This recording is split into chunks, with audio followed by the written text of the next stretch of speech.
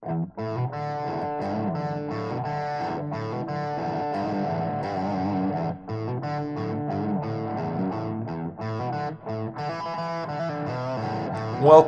to the Fitness Ethos Podcast.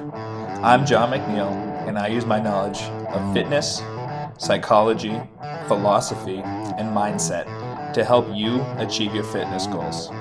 Join me each weekday as I discuss a new topic related to achieving the appropriate health and fitness mindset. Welcome back, everyone. Today, we'll be talking about how to use health and fitness to regain your power. So, what does that mean? Well, I think about the example, and this is a metaphorical or a fake example. I'm sure we all know people like this. I definitely know people like this. They could be, late 30s, early 40s, but they're getting up there in age, and they were, good athletes in high school, or they used to be back in shape back in the day, and that's how they see it. It's like, oh, I remember I used to work out so hard on the football field. We did 2-a-days, and I could eat whatever I want. I used to be in great shape. Well, I hate to break it to you, but you're obviously not like that anymore. And training like that at an older age or a different age, especially untrained, is not the best thing for you. And most people tend to find that out when they all of a sudden get inspired and decide, I'm going to train like I used to. They more often ends in injury. So people get frustrated. I mean, I can understand that. I was the same way. I wasn't like an amazing athlete, but I always played sports in high school. I remembered all the work I had to do to be in shape there. And even still, I wasn't in that great a shape. So you can imagine that when I decided I wanted to start losing weight, I figured I'd have to put all this effort in and do this and do that, and, work out 3 hours a day and go until I puke. But I began to learn that's really not the case.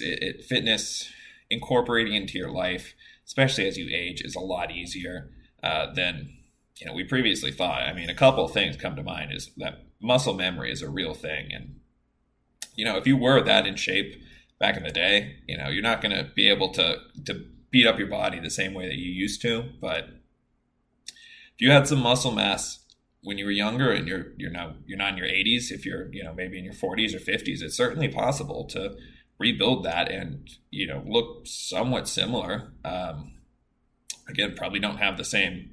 It's more show than go at that point, but the muscle memory factor is real. It's a lot easier to rebuild muscle and to maintain muscle than it is to build muscle new. If you have muscle, it takes about 1/9 as much volume as it would to build muscle. So, it's kind of a side note, but that is definitely a really cool thing about muscle is our bodies are adapted to have it when needed. So, let's go back to our hunter-gatherer ancestors.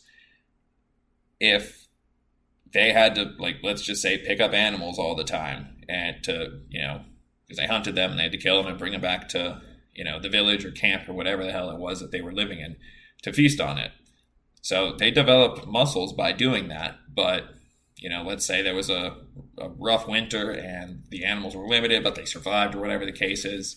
And, they obviously lose a lot of weight and muscle mass because they're not eating as much. So springtime comes and, they have to start carrying these animals again. It'd be beneficial for that muscle to come on more easily because, it's being used. The body knows it has to be used.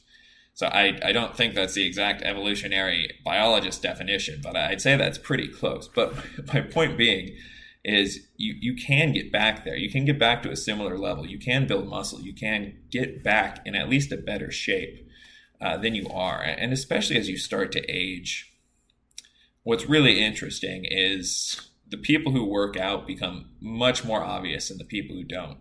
I mean, there's a viral image online where it was two people next to each other. One of them had a beer belly and the other one had a shredded six-pack abs. And they were the same age. They were both 50. And the disparity there will only get worse with age. That guy who's drinking beer who has a belly, he's going to start getting diseases. He's probably not going to live as long. That other guy who's healthy and taking care of himself, as he gets older, his lifespan, or not his lifespan, his health span will be longer than most. And that's an important thing. Health span versus lifespan are two very different things. You could live 100 years, but be a vegetable for 30 of them. your health span would be 70 years at that point. Right? At least for me, my goal is to have as long of a health span as I can, as close to my lifespan as possible. It'd be great if I were hiking one day and dead the next. Hopefully not for a long time, so I don't want to jinx myself there, knock on some wood. But anyway, the point being is doing something is better than nothing, especially as you age. I mean, I love my grandma, but I mean, her activity is walking and, gardening, which is great. But if she had maintained activity throughout her life, if she had done, if she had started that a little earlier, if she had done some resistance training, if she had worked on, being able to maintain a squat, being able to get up off of the ground, being able to do that kind of stuff, that would have been so much more beneficial than what she's doing now. Because at the end of the day, it's about maintaining functional ranges of motion as you age.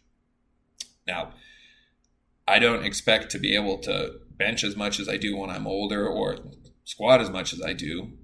But when I'm at the age where I have grandkids, I do want to be able to play with them. I want to be able to get off the ground with them, be able to pick them up when they run up to me and, just have the ability to play with them, whether it's catch or just chase them around. I want to have that ability. And that's what I train for, even now. So that is what I encourage you to start looking to train for.